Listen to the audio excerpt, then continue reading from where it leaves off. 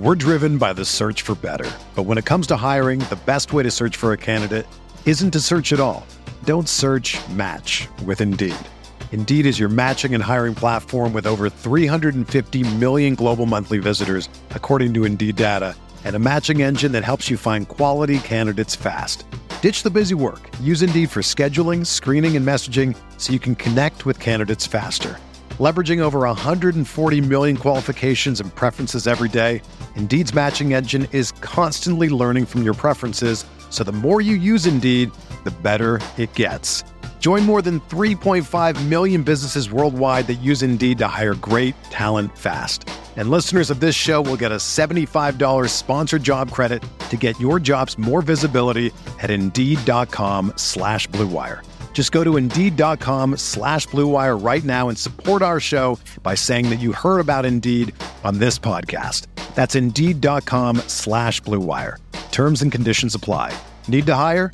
You need Indeed. This podcast episode is brought to you by Coors Light. These days, everything is go, go, go. It's nonstop hustle all the time. Work, friends, family, expect you to be on 24/7. Well, sometimes you just need to reach for a Coors Light because it's made to chill. Coors Light is cold lagered, cold filtered, and cold packaged. It's as crisp and refreshing as the Colorado Rockies. It is literally made to chill. Coors Light is the one I choose when I need to unwind. So when you want to hit reset, reach for the beer that's made to chill. Get Coors Light in the new look delivered straight to your door with Drizzly or Instacart. Celebrate responsibly. Coors Brewing Company, Golden, Colorado. The NBA is back. Where else can you get this type of drama? Where else does history hang from the rafters? Jaylen Brown throws it down. Where else is your own city home to your biggest rival? The battle of the lane is real, people. And 30 feet is still in range. Curry knocks it down. Where else can a city this loud be this slept on? Where else is history still in the making? Oh, my goodness. Where else? The NBA, only here. Season begins December 22nd on ABC, ESPN, TNT, and NBA TV.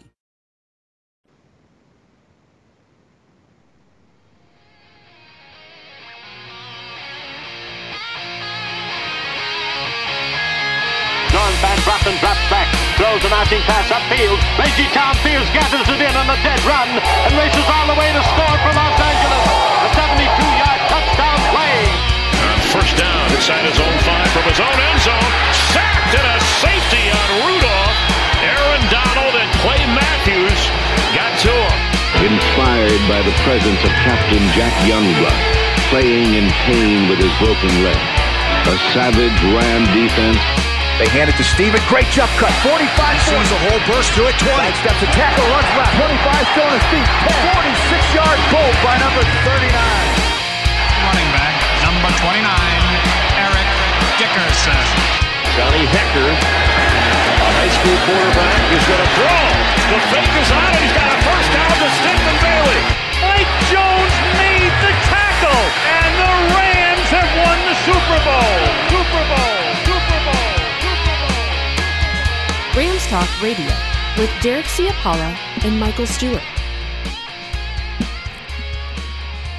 Welcome to Rams Talk Radio. This is Derek Ciapala, my co-host, my partner in crime, Michael Stewart, that former Los Angeles Rams defensive back who played for both teams took the field today. But yet only 1-1, and it wasn't our guys. It was not our team. Miami Dolphins beat the Rams, say 28-17. You wouldn't know it if you read the stat line. But I mean, it's a devastating loss in a lot of respects, but the Rams still going to break 5-3. I mean, that multiply it out, halfway through, you 10-6. I think we'd all take that, but the way the Rams have looked at times this year, you got to wonder. You got to wonder what their path looks like going on for the rest of the season.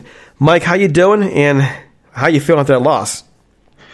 Hey, personally doing well. Just adjusting to the nice change of weather here in old California. Getting a little chilly at night and in the morning. That's been great. So we can say fall and the beginning of winter is on the horizon. As far as today's game, I'm sure we're going to talk about a few things, but I'm just kind of a little bit of a loss of words. We watched the Rams, but I totally agree, 5-3. I mean, we said before the year, it may not even look that well. And to be 5-3 means you're sitting in a good spot to try to now have this second half run. So all those things absolutely are great. But again, you get a little greedy, you get have a little personal investment into wanting to see your team do well on a more consistent basis. And that's what I think is the frustrating thing.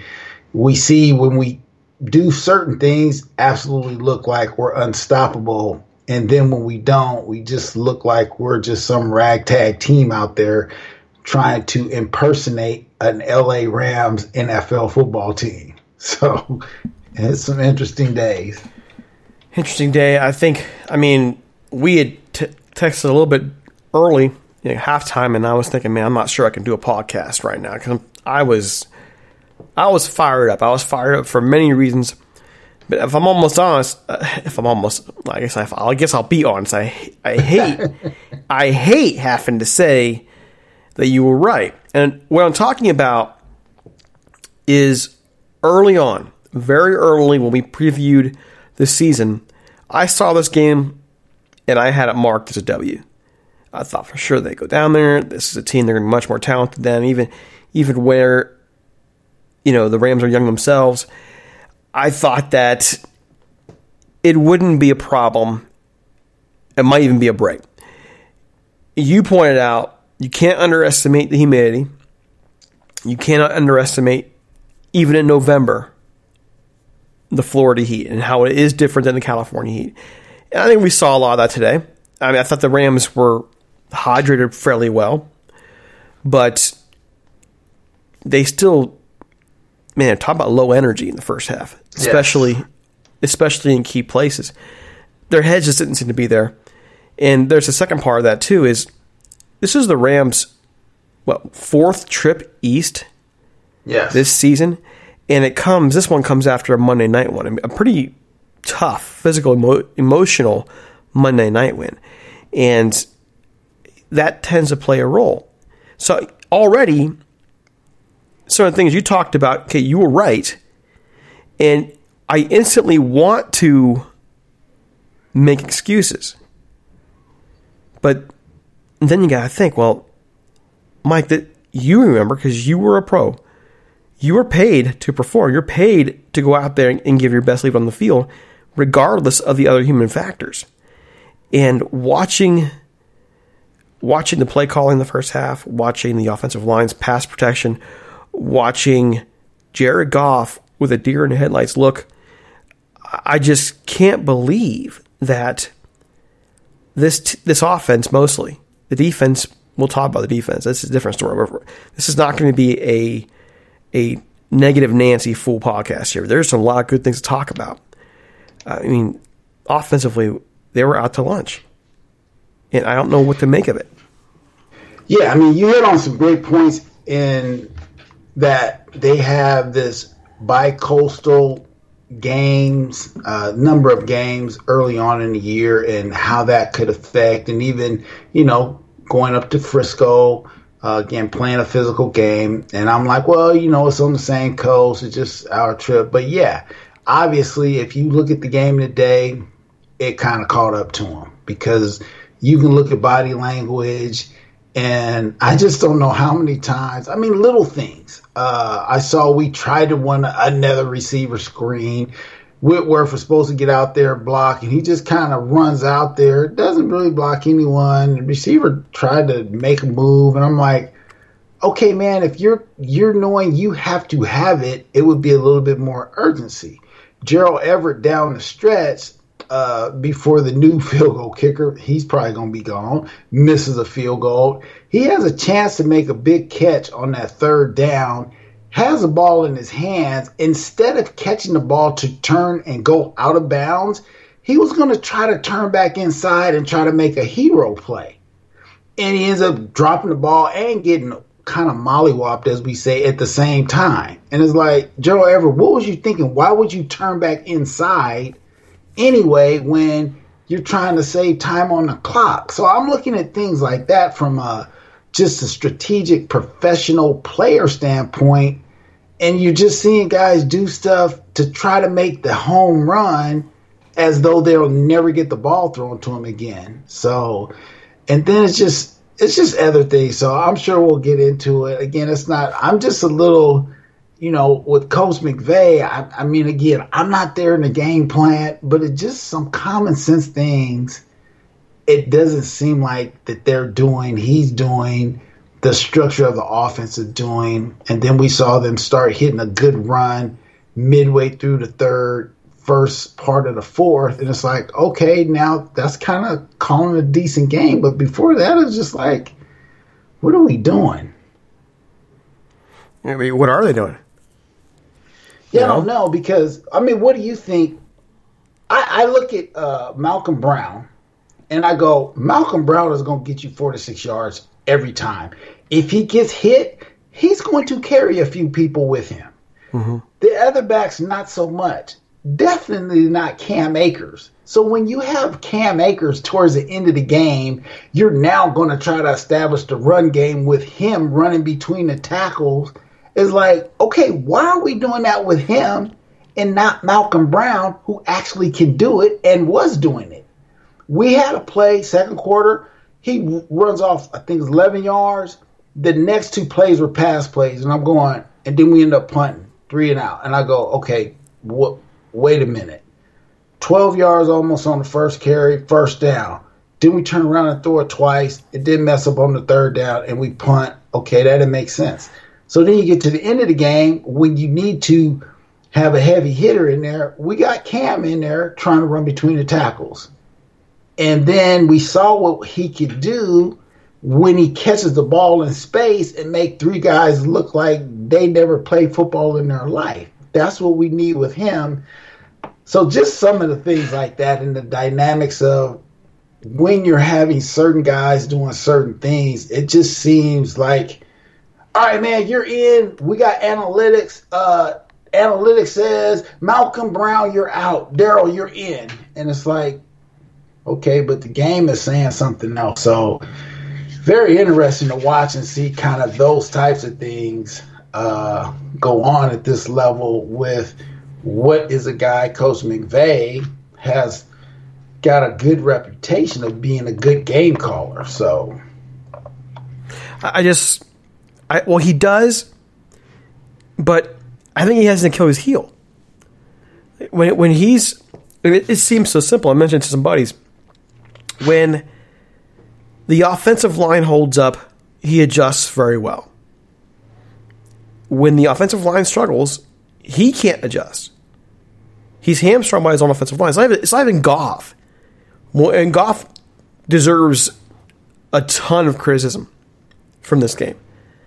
But if we're talking about play calling alone, it just seems like whenever the offensive line is struggling, he doesn't know what to do to help his offensive line. But to me, the answer was so obvious. Just run the football. They're doing fine. They're run blocking just fine. Right. But instead, they're having some issues with pass rush. Okay, so it's getting Jared Goff freaked out. Jared Goff is not holding up under that, and we're talking about, you and I were talking before this podcast about the need to toughen up. And our generation overall needs to toughen up some. Jared Goff needs to toughen up. I'm not saying that he doesn't have toughness. He's shown many times that he's taken some hits. I'm talking about mentally, when in these situations, he needs to toughen up. He's got to think through this. Think through this. Okay, some of these plays he made today, and he should have made, I mean, my gosh, he had threw 2 interceptions, probably should have had a couple more.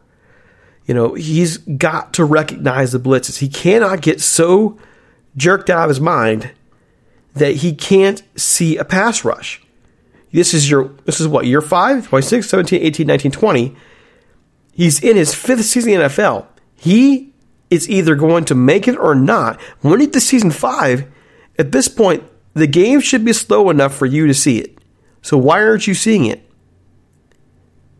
Yeah, and it goes back to, again, my Mulligan theory. I think everyone is, we want to go to the Super Bowl, but then at the same time, look at the Patriots. Okay, we got to do this, we got to do that, we got new guys. We 2-5. Does that mean Belichick don't know how to coach? Does that mean the players they have are not good? No. Same with us. Does that mean we have consistency? Same old coordinator being Coach McVay, and pretty much that thing is the same. Same quarterback, a lot of the same guys. But something doesn't seem to be connecting, because if you have a team that the Dolphins obviously said, hey, we're bringing pressure. Okay, they're going to be bringing pressure. That now tells receivers, old coordinator, Coach McVay, Jared Goff, everybody else, hey, man, we got to run hot routes. Because typically, if they're bringing that much pressure, they're going to basically leave a man open. That's the guy we got to hit. We don't need a bomb. We don't need anything. Just hit him in the open space, let him go run, get the yardage. But it just seemed like overall, the receivers and Jared weren't in sync with, hey, man, I'm going to break a route off. I'm going to hit this open spot. And the blitz was just getting home like nobody's business. I mean, I'm like, Brian Moore is coaching his tail. But again, he was the D coordinator when they beat us in the Super Bowl. So maybe he has Coach McVay's number. Maybe it's a mind game he's playing with him. Like, yeah, I got you, Sean. You're not going to beat me, and now it's personal. So, yeah, I'm over here with the Dolphins, but I'm the same guy. So it was good to kind of look at it from a standpoint of, quote-unquote, younger coaches, somewhat early in their career, head coaches, kind of go at it strategy-wise, strategically, who's going to get after who and who's going to dial up something. But it just was a little mind-boggling, the amount of turnovers. And we'll hit these stats to see, okay, we had it this much time, we gained this many yards, but what? We lost 28-17? Interesting.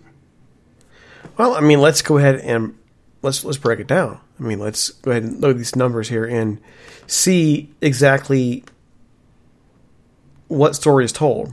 And I think if you just look at the numbers alone, you're going to be like, what? How'd they lose this? 340 passing yards for the Rams, 90 for the Dolphins. 131 rushing yards, 55 for the Dolphins. So again, 145 total yards from the Dolphins, 471 from the Rams. Rams with 36 minutes and 29 seconds of time possession, 23-31 for the Dolphins. 4 turnovers, though, lost by the Rams. 4. 2 for the Dolphins. So a -2 stinks, but it's usually not backbreaking if you play well enough. I mean, usually not backbreaking. Third down percentage, Rams 41.18% third down success rate. Jared Goff was, here we go, ready? 35 of 61. 61 for 355, a touchdown, 2 interceptions. Darrell Henderson, 8 carries, 47 yards. Malcolm Brown, 10 carries, 40 yards. Cam Akers, 9 carries, 35 yards. Each of them had a long of double digits. 18 for Henderson, 11 for Brown, 10 for Akers. Robert Woods, 2 carries for 9 yards and a touchdown. Cooper Kupp, 11 catches for 110 yards. One thing I noted with him, just in the first quarter alone, he had been targeted 7 times. In the first quarter. Yeah. Robert Woods, 7 for 85. Josh Reynolds, 4 for 44. Gerald Everett, 5 for 32. He had a couple crucial drops today. Van Jefferson, 2 for 23. I mean, yeah, go down the line. Higbee played. I mean, a lot of people caught football today for the Rams. On the Dolphins side, 12 for 22 for Tua out there for 93 yards. Gaskin, 18 of 47. Breida, 4 for 13. Receivers, their top receiver, 16 yards today. 16 yards. Right. I mean, that in itself is something. But 2 fumbles lost from Jared Goff. A punt return given up for a touchdown. A long kickoff return. Kai Forbath misses a field goal today as well. I mean, how even really get to that? The defense played lights out. Without Jalen Ramsey, and I think it's time to acknowledge something too, Mike. Staley out there is doing a heck of a job. He's doing a heck of a job considering he has less talent than he had last year. True. He's got Jalen Ramsey out today. He's got pass rushers who've been out for half the year. His run stopper did not play for almost half the year. Did he play today? Did Robinson play today? Ashawn? I don't think so. No. So you're talking about a defense of guys who, normally aren't starting. And yet, 145 total yards today. Miami's they're not world beaters on offense, but it's still an NFL offense. And the Dolphins are 4-3 now. If we're going to be the negative Nancy's here, I want to point out that defense today played well enough to win. They deserve to win. This is on the offense. This is on the offense 100%, completely 100%. And if I'm that defensive locker room right now, I'm furious. Well, you absolutely would be furious, and they should be furious, and maybe we should be more furious and vote some people in and vote some people out. But the bottom line is, if you give up 140-something total yards, 45 to be exact, you're going to more than likely say, we blew that other team out. Because, again, 90 yards passing, only 55 yards rushing, but only 90 yards passing. Longest reception was 16 yards. Long was 15. So that's a game that you would say defensively, you went in and you absolutely did your job. And the thing I love about a team sport, yes, in football, you have to win 2 of 3 phases, if not all 3. You got the kicking game, the passing, or offensive game, and the defensive game. Obviously, we won the defensive battle today. We did not win the turnover battle, and not so much that the turnovers are turnovers, but when turnovers end up in real points, that's where the dilemma is. And so, the defense came, got after him. They were putting pressure, and they were like, it's Tua's a rookie. Well, I would have took it personally. Oh, really? You guys going to start the rookie against us? You ain't giving us no respect then. Well, guess what? Let's break him in, let him know this is not Alabama where you get to beat up on everybody because you got all these monsters. Mm-hmm. No, this is the NFL. Let's see what you got. But they kind of kept it pretty easy for him, just a little quick passing game stuff and nothing difficult, which is interesting because it's like, yes, the Dolphins won, but man, I just don't know how their team chemistry is going to be down the stretch because guys out there, they actually know if Tua actually should be playing or shouldn't be. But back to my vaunted Rams, it's just a little discouraging to see when I look attend. You look at the receiving, right, and you go, Cooper Kupp, okay, ended up with a nice thing. But like you said, 7 attempts just early on in the game, ends up with 11 catches. Robert Woods ends up with 7. His came late in the game. In my personal opinion, Van Jefferson is pretty much the only guy who can get a dude to turn his hips. He made a good play on a 3rd down. Guy was pressing him. Outside released him, got him upfield, broke it off on the out, got hit right there, boom, easy catch. Easy pitch and catch, as we say. So it's like, okay, if this guy is a guy who actually could be that deep threat to get people to open up and turn, is it the fact that we paid other guys that were just kind of forcing it in there? I don't know. But then you only see Higbee get like 2 receptions. And again, those are kind of late too. It's like, well, wait a minute. This dude was a star of the game a few weeks back. And then now he's way buried, like no attempts to him. Like, so these are the kind of things I have questions of. You can say, well, the game didn't dictate we do this. Well, no, the game still dictates that you run an offense that actually picks up first downs, moves the ball, and puts the ball in the end zone. So it just seems like week to week, and I guess maybe you want everybody to be involved, But the people that do it consistently, you play Phoenix, you better stop their receiver and you better stop their quarterback. Phoenix, I keep saying that. Arizona Cardinals. If you play Seattle, you better stop Russell Wilson and you better stop that guy named DK Metcalf. But you look at us and go, well, who should we have to stop? Well, we don't really have to stop anyone. So, I mean, we need to develop that 1-2 punch and say, hey, guys, we want to spread the ball around, but let's go with the guys who can actually help us win consistently. So that's why this whole running back by committee thing, because you have different backs with different styles.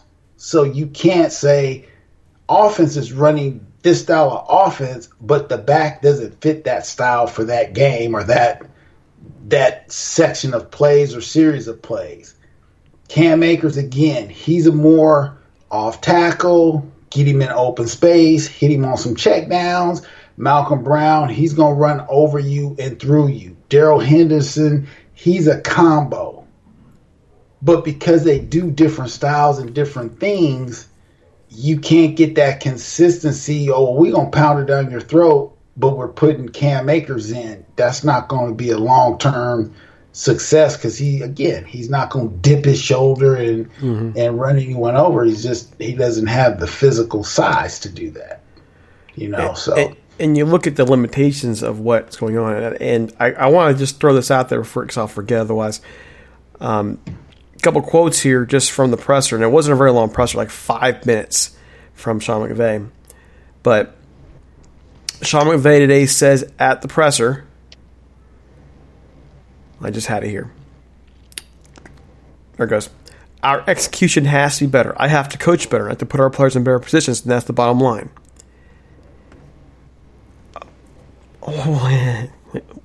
Well, okay, hold on a minute. This is what I was harping on last week. It's the same thing every time. Has to be better. I have to coach better. I have to put her. Well, no fake, Jake. So why aren't you doing it?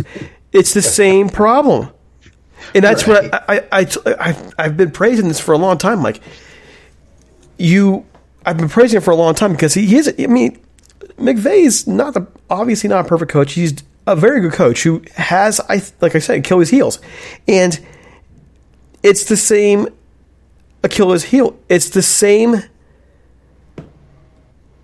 tendency just to throw away the running game and make his team one-dimensional. That's what happened. Miami came out there today following the old plan. We're going to just send people after Goff. We're going to get him. Okay? Right. I mean, another quote here from Rodriguez' timeline here, Jordan Rodriguez from The Athletic, quoting Michael Brockers pertaining to the Dolphins' pressure. They just brought as many as they could. They brought more than we could block. That's how it felt. Like they had 11 guys in the line of scrimmage. We had all that before where a team just zero pressures you every play. It was tough. So they're going after him and going after him. Well, teams, to me, feel confident going to the line like this if, A, they're pretty sure the quarterback's going to panic. B, the offensive line's not going to be able to block it. C, if you have no deep game, you're not going to get burned. And so the Rams' limitations in this game hurt them. I can't say this enough. And geez, my gosh, McVay played right into it, Mike. The way to get them was to run the football at them. So they got down 21-7. You're not out of the game yet. We've seen the Rams come back from that before. So what do? You throw it a whole bunch more. When you got Darrell Henderson is a very good back. Better than we thought he was. And he's not getting the football. Yeah, there's something that doesn't make sense. And so again, this is going to be a theory of mine, right? But it almost seems like there must be some type of escalator clause or something that they owe him $1 million if he gets a certain amount of reps or touches, because it just doesn't make sense. If a guy is doing it, like, why aren't we sticking with that? I guess that's the biggest thing when I'm looking at the game. Again, I'm using my own self as now a head football coach. What do I do in those situations? What would I want to do in those situations? So just from those standpoints, I go, okay, this doesn't really make sense to me when we know if you throw the ball, it can be intercepted. And if we're throwing the ball on a day like today, when it seems like that defense is getting a lot of pressure, so you know what? We're going to neutralize that. Let's wear you down a little bit. That's like football 101. Give the ball to the running back and let the lineman pound on somebody, and then maybe we go back to a little bit of play action once we actually establish a real running game. But you can see at the times when we made a concerted effort to actually run the ball, we kind of moved the ball at will. But then we would immediately go back to your theory of this Achilles heel situation. Yes, that makes a lot of sense. Why do we do that? I don't know. I'm trying to understand when you can eat clock, you can score points, and you can wear a defense down, and now you get them playing like, oh man, we can't stop them. Now you have something. But the way we did it, we kind of let their defense regroup, even down at the end. On that Robert Woods touchdown, it was 2 plays. We're sitting there on the 5-yard line, right? And we have, and maybe I'm thinking before the half. I'm thinking before the half. You know, we're sitting there and we end up don't get any real points. We get 3 points, but we literally could have ran the ball with a timeout. And I go, okay, this doesn't make sense. We called a timeout because we saw what defense they were in. And it's like, okay, well, we're in a bunch set. We're ready to go. Well, it don't matter what they're in now. Why would we waste that timeout? Waste the timeout. And then we're trying to do some stuff. And then we just end up, getting a field goal. So it's stuff like that to go, okay, if we got a timeout, minute 32 left in the game, if you run the ball and get stopped, you can easily call a timeout. Why we waste a timeout when we didn't need to? It just doesn't make sense, man. Just doesn't make sense. If the play calling doesn't make sense, even when you've seen it over and over again. Another thing you got right, and like I said, sometimes I really hate when I gotta admit you're right, is the play calling being too predictable. For a guy whose playbook is designed for deception, and who we know, we've seen it enough. We know he can be very creative. Yes. Why on earth does he seem to resort to the same old stuff? Regardless, like you're going to run pass plays. One, you're passing when we're wishing you'd run the football, but B, if you're going to pass, at least call plays or help Goff get the ball out quickly. Right. Why no play action? Why not quick passes out of there? We wait until later in the game to figure out we can throw a quick pass? Are we serious? So why do things to back Miami off the line of scrimmage? I don't mean to laugh and be, funny about this to us and our audience, but exactly, Derek, that just seems fundamental, right? It just seems fundamental. I don't know. It seems fundamental, but the thing is what drives me nuts is, at least on my end, these other guys were paid to do the job. They're paid to coach it. They're paid to game plan it. And someone could easily say, well, if you were so good at it, if you knew everything, you'd be out there. Well, maybe you're right. Maybe you're right. Maybe I wouldn't. But all I'm saying is some things are just obvious. And you can put it down to the situation. A person's situation changes when they're actually in position. Their thinking changes. I think with Sean McVay, I think that he is yet to stretch himself as a coach to move away from his tendencies when he's in trouble. Instead of that being the time when you actually go out there and completely shift away from what's hurting you, he tends to, in my view, get tunnel vision to where that's all he'll do. He's going to keep throwing crap at a wall and hoping it sticks. And that drives me nuts. And what's crazy is when he's in the lead, when his team's in the lead, you'll see him make much cleaner adjustments during a game. But when his team gets down, especially in cases where there's pressure, like the Buffalo game, they were down, but they weren't out. They had enough in them to come back and really deal with any kind of pressure Buffalo put. Miami's pressure was different. Miami had Goff under siege. It had that offensive line under siege. And when that happens, for some reason, Sean McVay, man, this sounds horrible, but he seems to shrink. He gets a deer in the headlights look. Yeah, exactly. But it goes back to the combination of things you're saying when if the line is maybe not doing. So the thing is, a lot of coaches you see, they have those play cards, right? And they're flipping on both sides, and they got, okay, if it's 1st and 10 on this side, that's how they're broken down in all these different stats based off of analytics, tendencies. Hey, I played this coach before. This is what we like. This is what worked, blah, blah, blah. But then you have to actually get into the game. I don't necessarily like Mike Leach as just a super individual. I love how to do coaches, even though they're getting blown their hat handed to them down at Mississippi State right now. But he'll get it turned around. I can't speak about all the different things he does as a coach, his players and the different places been. They speak for what he does and doesn't do, whatever. My thing is, but you look at a guy, he doesn't have one of those. He has some paper that he scribbles on, and he's like, what the game is dictating, that's how I'm going to call it.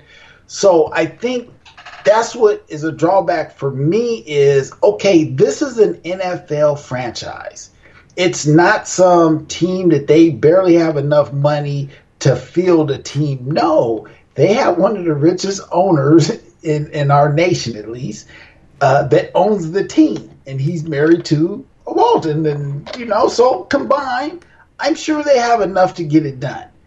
That being the case, I know we have the coaches. I know we have the technology. I know we have all these things. But what happens on game day is someone not in the booth going, hey, guys, this is what we need to run. This is what's working. This is what they're doing. Or is it like, yeah, I got it. I know what they're doing. And I'm just going to call what I want. That's the thing that always gets me. At us at the high school level, we don't have all the extra eyes in the skies and analytics. You basically have a game plan. You only got a few days to look at it, and you're dealing with high school kids that are doing a lot of other things. So you don't get paid. This is not your job. So my thing is, for the Rams and everybody there, it's their job. They go there for 8, 10. Some get in there at 6 in the morning, don't leave till 6. 12 hours a day. Coach is there 20 hours a day.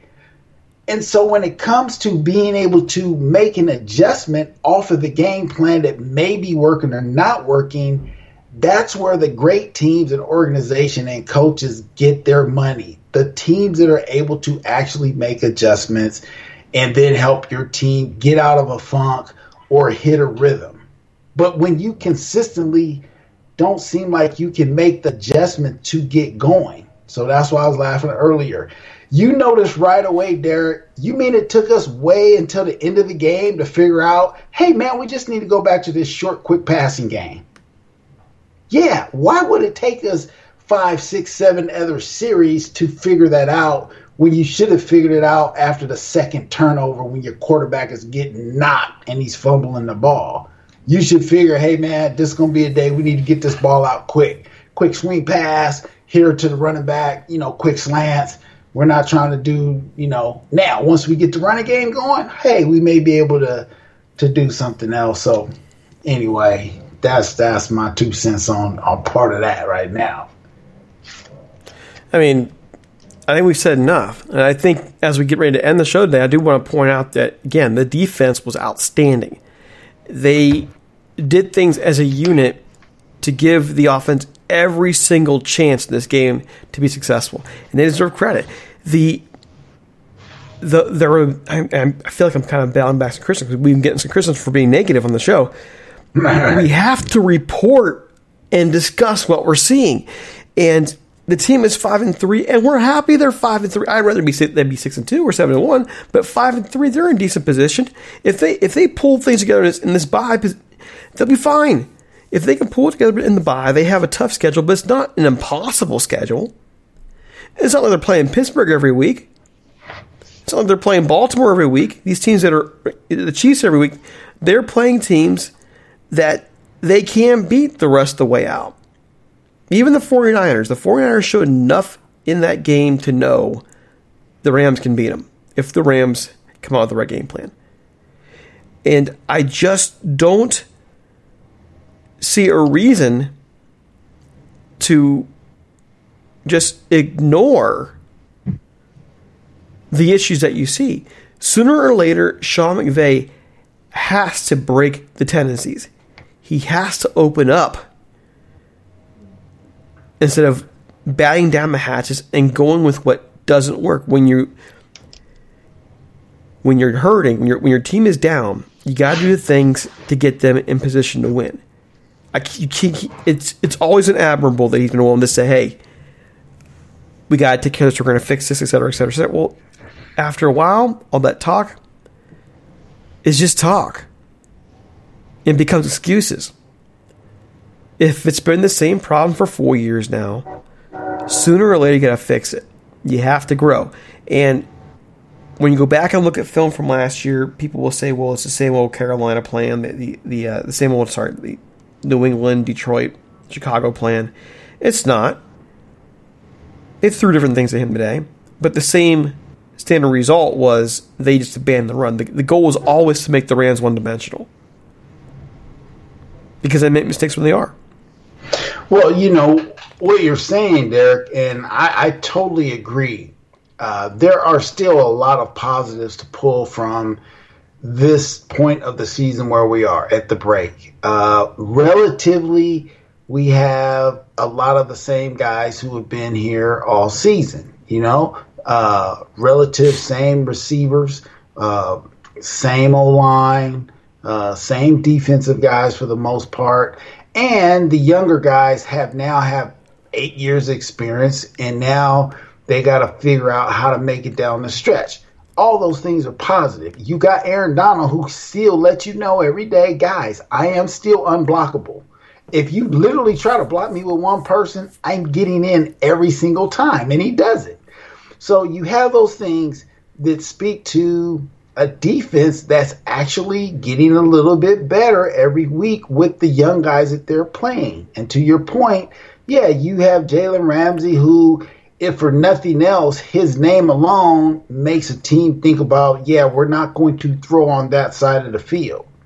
Okay? But the young guys who are replacing and playing solid, making plays. I mean, Taylor Rapp came up on a 3rd and 2 and racked the guy, knocked it loose from him. And so I was like, okay, that was a pretty big hit. Rapp is coming up hitting. So he's doing what he needs to do now that he's kind of been back in there playing solid. You know, we got to figure out the whole field goal thing. I mean, the kicker's got to be able to be consistent. Again, you make that field goal, it closes the gap a little bit. We still probably have to score twice, but it's a different mood than, okay, it doesn't matter if we get out here, this dude is going to miss because we brought in a guy. So those things being a thing, I'm sure they'll get those things taken care of. You got 8 games down the stretch, and you literally need to go 4-4 down the stretch. You're going to end up in the playoffs. I mean, they could be in a much worse situation, and there's still a lot of positives taking the break. The defense, I think it's clear the Rams did just fine getting Staley as a defensive coordinator. I mean, the defense is not keeping them from winning football games. The defense is keeping them in games when the offense messes up. And so that's a good hire. I think there's a lot of growth still to happen with that defense as well. The offense, there are still a lot of good pieces there, but I'm not so sure that McVay is using them well right now. And a lot of that comes down to being able to go out your comfort, leave your comfort zone. I'm not sure. And to your point, yeah, you know, I may sound like I get off golf a little bit. My thing is, by 5 years in the league, and now this time in the season, you got to kind of know how to call a game to make your quarterback be solid and look good. You don't try to do things that maybe he can't do today or consistently.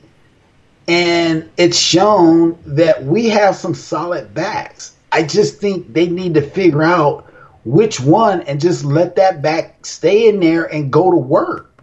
This whole switcheroo, again, each back brings a little bit something different.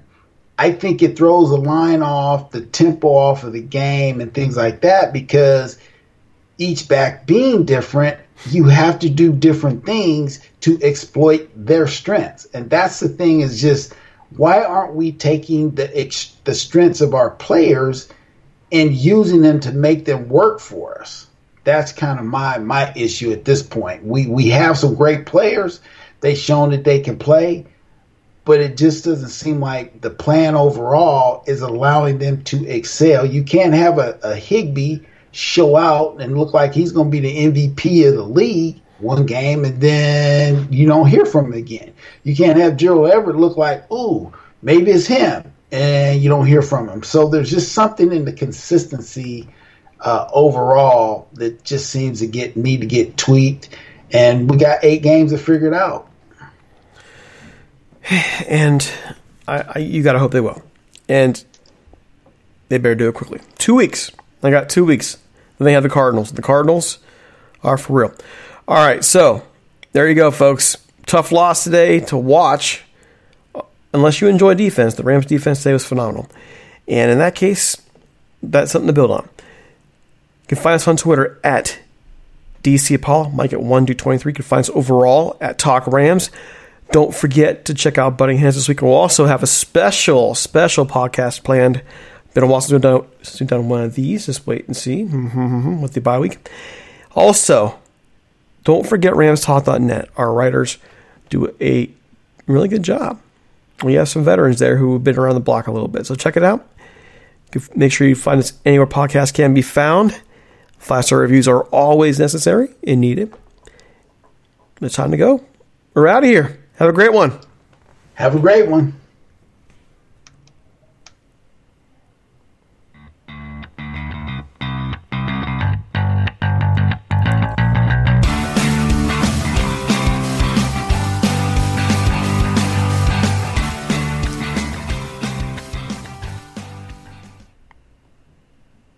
You can't control what's outside your home, but you can control what comes in. Because Clorox disinfecting wipes kill 99.9% of viruses and bacteria, including COVID-19 virus, when used as directed on hard, non-porous surfaces. So whether it's from dirty doorknobs, dirty shoes, or something else, outside germs won't stand a chance. When it counts, trust Clorox. Kill Pseudomonas, Salmonella, and influenza virus type A2. Kill SARS-CoV-2 on hard, non-porous surfaces. Use as directed.